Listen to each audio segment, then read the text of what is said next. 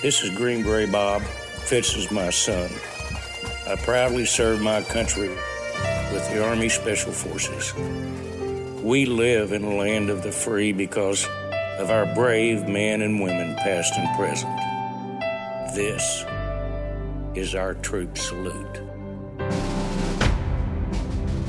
And Friday's freedom and the freedom that you're about to experience this weekend was brought to you by the proud men and women who serve and who have served our nation. I've always admired anyone who has signed on that dotted line to sign up for any part or any job in the military, because any day, hour, they could tell you that you got to go and do whatever job that you do in the military somewhere else. That's a big thing, you know. We salute the troops on this show because we respect the courage and the sacrifice that it takes to keep this nation safe. We know that military service is rarely easy. Service comes with risks, and it comes with rewards. It would probably be easier for most to take a job in the private sector, plant roots and enjoy the fruits of others' sacrifices as an American, like I do. But our troops are the men and women who make that possible for those who wish to. Today we salute Paul Fawett of the United States Air Force.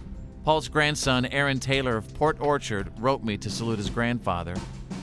Quote, he served in the Air Force for 27 years and retired as a master sergeant. Wow. Aaron writes, he recently passed away from a battle with cancer, and Paul fought the cancer 3 separate times over 5 years, but eventually lost his fight. I want everyone to know just how proud we are of him and of his service. 27 years is an entire lifetime of service, and he clearly loved what he did, and he loved serving the nation, and that is why today we are saluting Paul Fawett of the United States Air Force. We live in the land of the free because of the brave. And if you'd like to honor someone for our troop salute, past, present, or future, just send me a message on Facebook, facebook.com/followfitz.